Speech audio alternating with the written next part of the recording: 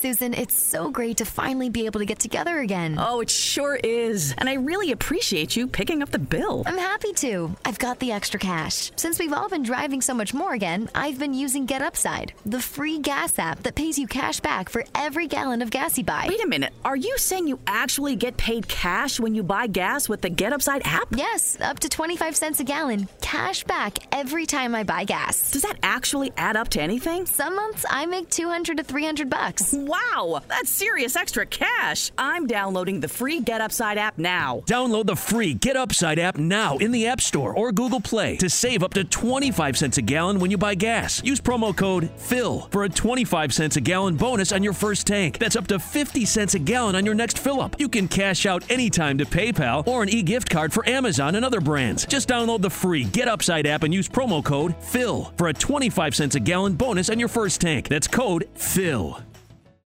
Paolo, ti ringrazio ovviamente quindi come detto per la tua disponibilità come sempre. Dicevo, qui noi siamo in diretta, ci sono già tanti ascoltatori che ti salutano, che ti mandano i saluti, che hai fatto parte comunque di anni importanti della storia nerazzurra, nei primi anni 90 da difensore, adesso la tua carriera da allenatore, e innanzitutto ne approfitto anche per farti un po' gli auguri di buon anno, visto che siamo ancora all'inizio di questo 2000. Ricambio anche a voi e a tutti i vostri.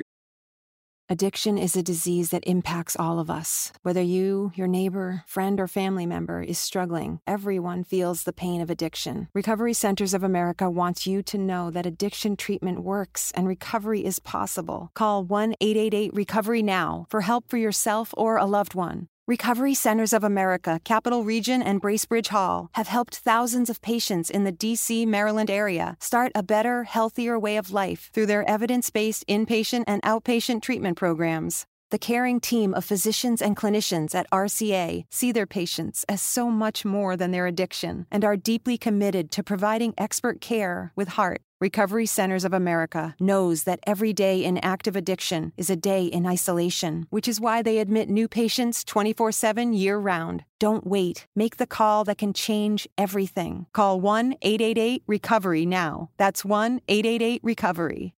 Gli ascoltatori, che anche i ragazzi che mi salutano, ricambio anche i saluti.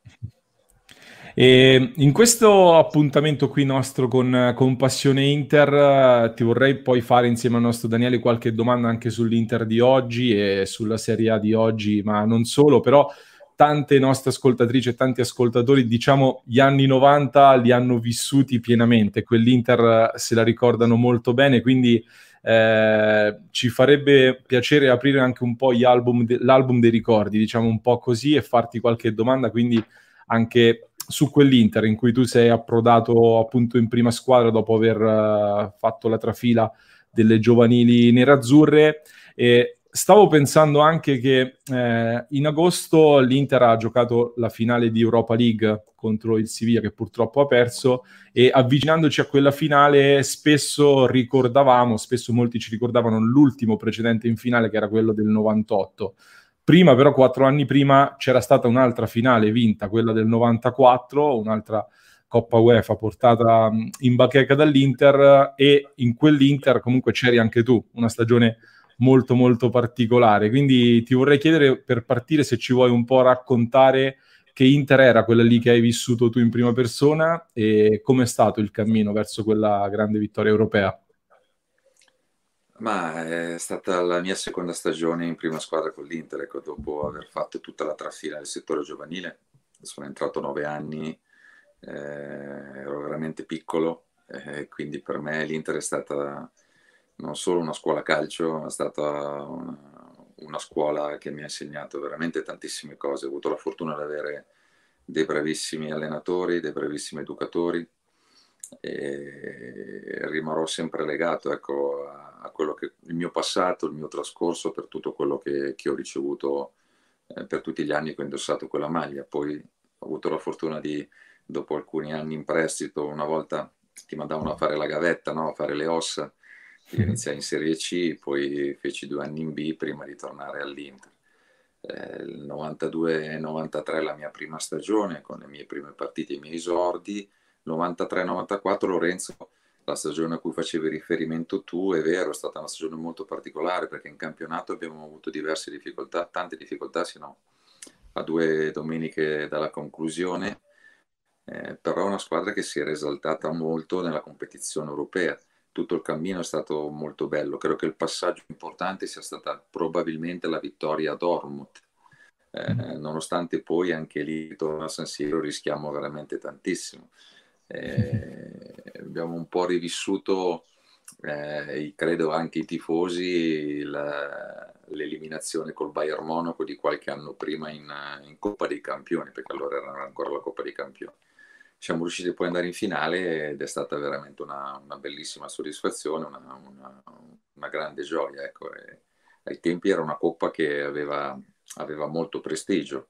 La Coppa Campioni la faceva solamente la prima, la vincente dei campionati, e quindi ti trovavi a dover affrontare squadre, secondo me, di un calibro, di uno spessore molto importante.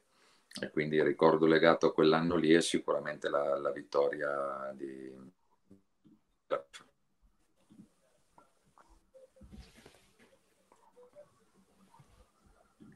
E a proposito di quel campionato, io volevo chiederti, all'interno dello spogliatoio, visto che poi la salvezza, diciamo, in quella stagione così particolare è arrivata proprio alle ultime battute, c'era un po' di timore. Cosa non stava funzionando secondo te? Cos'è che bloccava quell'Inter? Ma era un Inter che aveva un'anima, era un Inter che era composta da giocatori che sapevano cosa significava indossare quella maglia, che l'hanno fatta per quasi tutta la loro carriera, e quindi avevano un grande senso di responsabilità. E io credo che tante volte le stagioni nascono e finiscono sia in positivo che in negativo, e non ti rendi neanche conto tu, no, di che direzione sta prendendo. E i risultati, tanti risultati di quel campionato, di diverse partite, sono stati sorprendenti, purtroppo in negativo. Ci siamo veramente trovati in una situazione surreale, pensando che l'anno prima siamo arrivati secondi, che a 5 giornate, se non sbaglio, dalla fine stavamo vincendo un derby che ci avrebbe consentito probabilmente di rosicchiare ancora qualche punto, ecco, nei confronti del Milan. E la stagione dopo, è chiaro, anche con il mercato che avevamo fatto, che pensavamo di poter migliorare quel piazzamento che era stato comunque importante.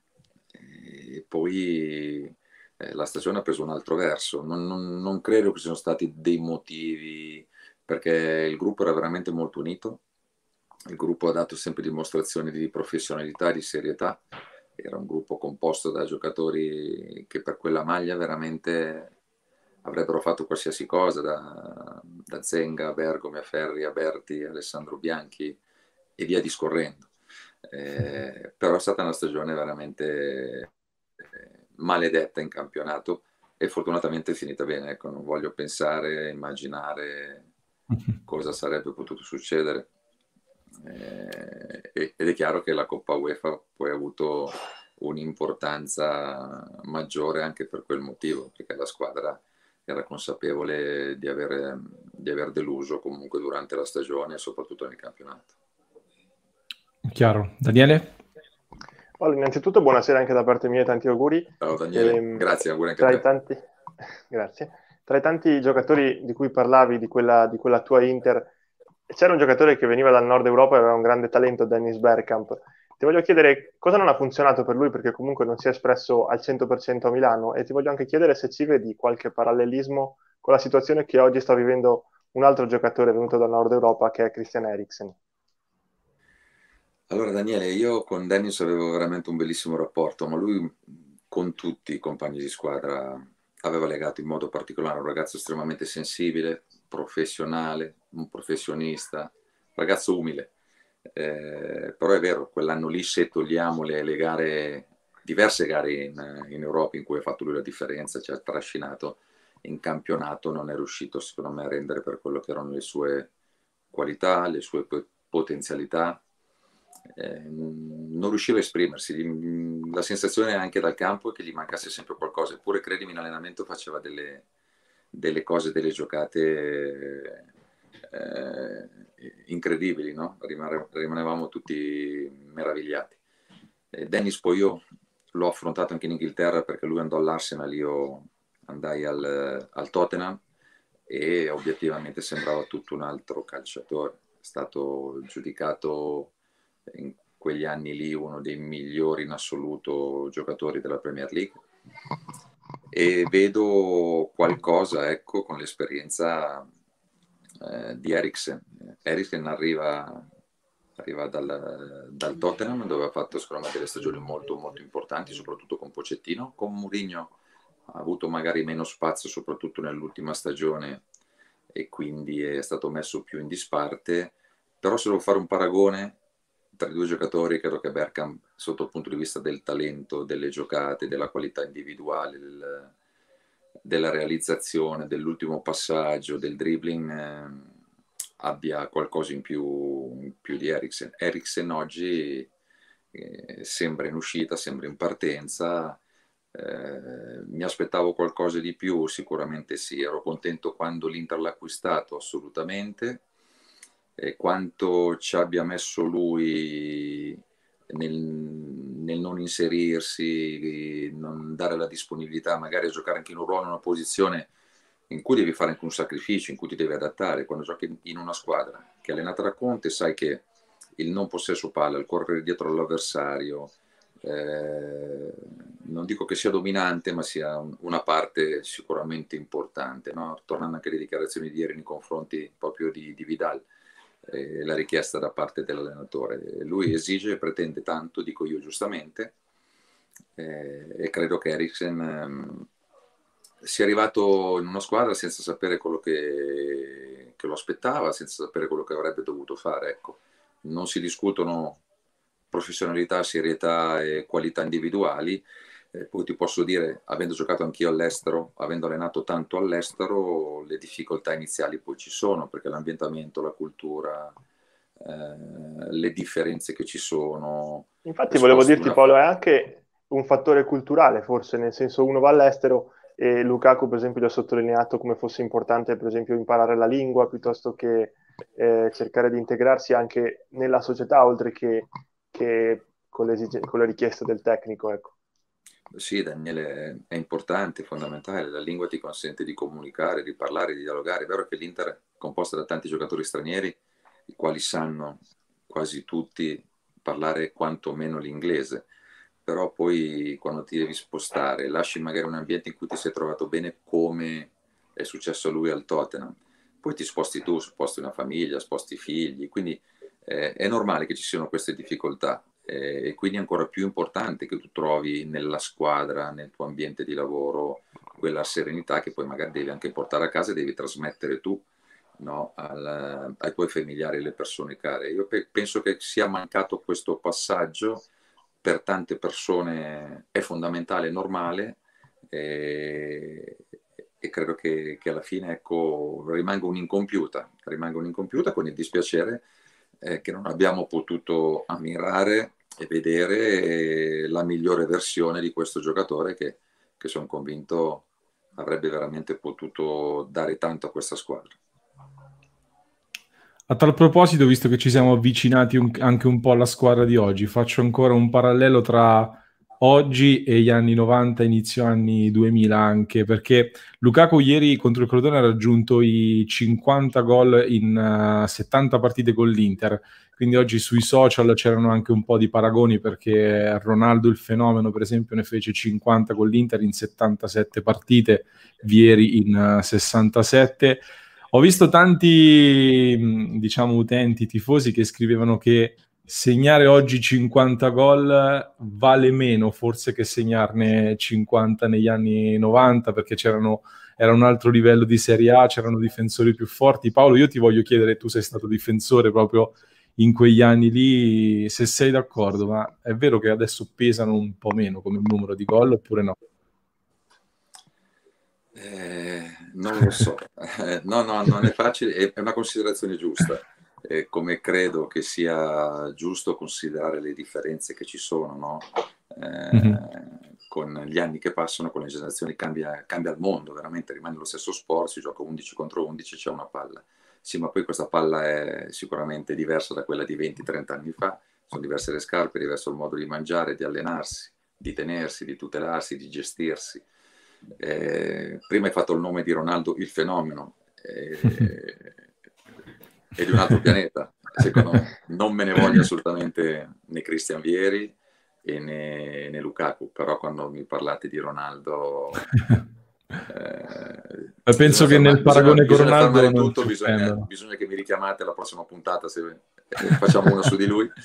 E no, è chiaro che poi probabilmente il livello della Serie A rispetto a 20-25 anni fa è cambiato, è diverso, basta guardare gli stranieri che c'erano da noi, le squadre come Lazio, come la stessa Parma, la Roma stessa, il Napoli, la Fiorentina, tutte delle squadre fantastiche, delle squadre pazzesche.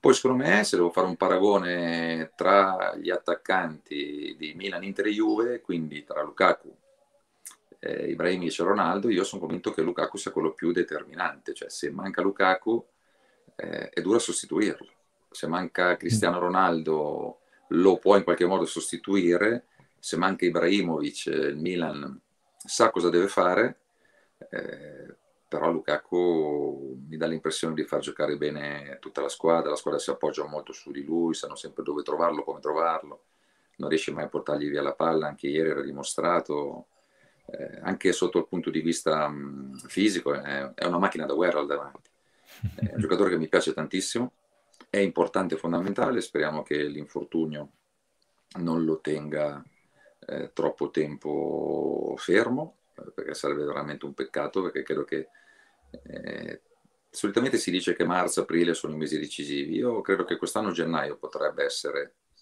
un mese molto importante, decisivo sicuramente no, ma che sia un mese molto importante, quindi sarebbe un bene avere il miglior Lukaku possibile. Tante sfide importanti ravvicinate, infatti. Vai Daniele, scusami. Scusami tu Lorenzo. No, dicevo, al suo fianco di Lukaku sta venendo su anche bene un certo Lautaro Martinez. Volevo chiederti, da difensore preferiresti dover marcare Lautaro o Lukaku?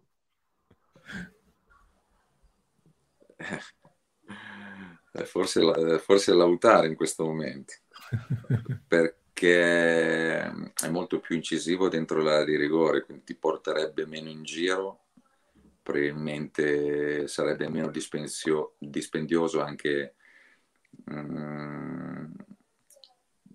sotto il punto di vista fisico, ecco. È chiaro che in area di rigore però ti ruba il tempo, perché fa sempre un movimento, un contromovimento per staccarsi dal difensore, lui in questo è veramente molto bravo. Lukaku, come dicevo prima, ti tira fuori, ti sposta, ti defila, non ti fa mai giocare d'anticipo, non riesce mai a rubargli la palla, ti cerca sempre lui, no?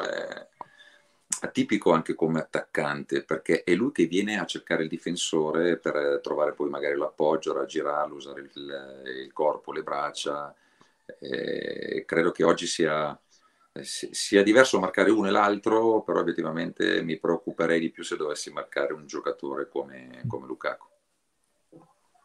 Paolo, se vogliamo trovare invece una pecca in questa Inter che sta tornando ad entusiasmare, è sicuramente il fatto che subisce troppi gol. Ti chiedo come ti spieghi questa cosa, questo fattore, e secondo te questo può essere comunque un anno in cui la squadra che vince lo scudetto non ha necessariamente la miglior difesa? Potrebbe essere, Daniele. Allora, una spiegazione non so trovarla. Per me ci sono più fattori, diverse cause.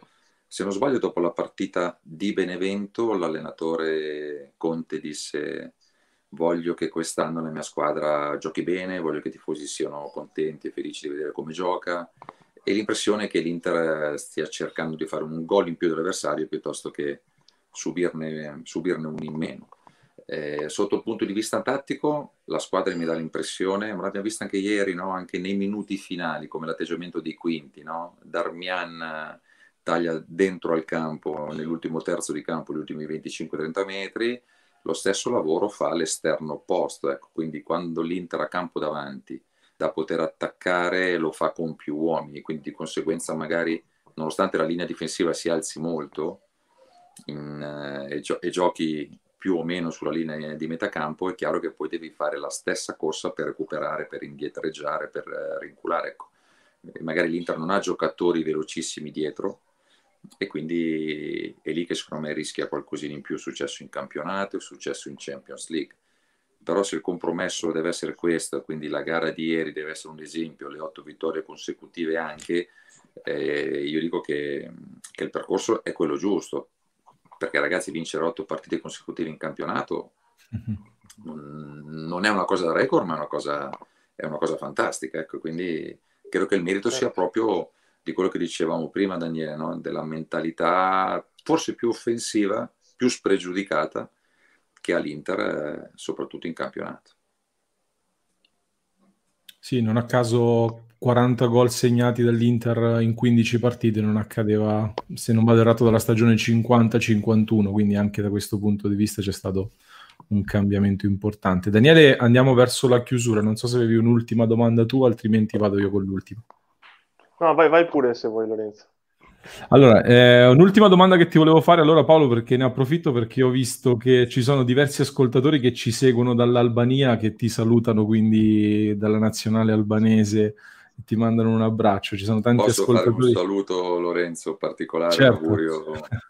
Un augurio con tutto il mio cuore a tutti gli albanesi. Ho passato 5 anni stupendi, 5 anni meravigliosi, li ricorderò sempre, non solo per quello che è stato il risultato sportivo, ma proprio parlo a livello umano, a livello di passione, a livello di educazione, di gentilezza.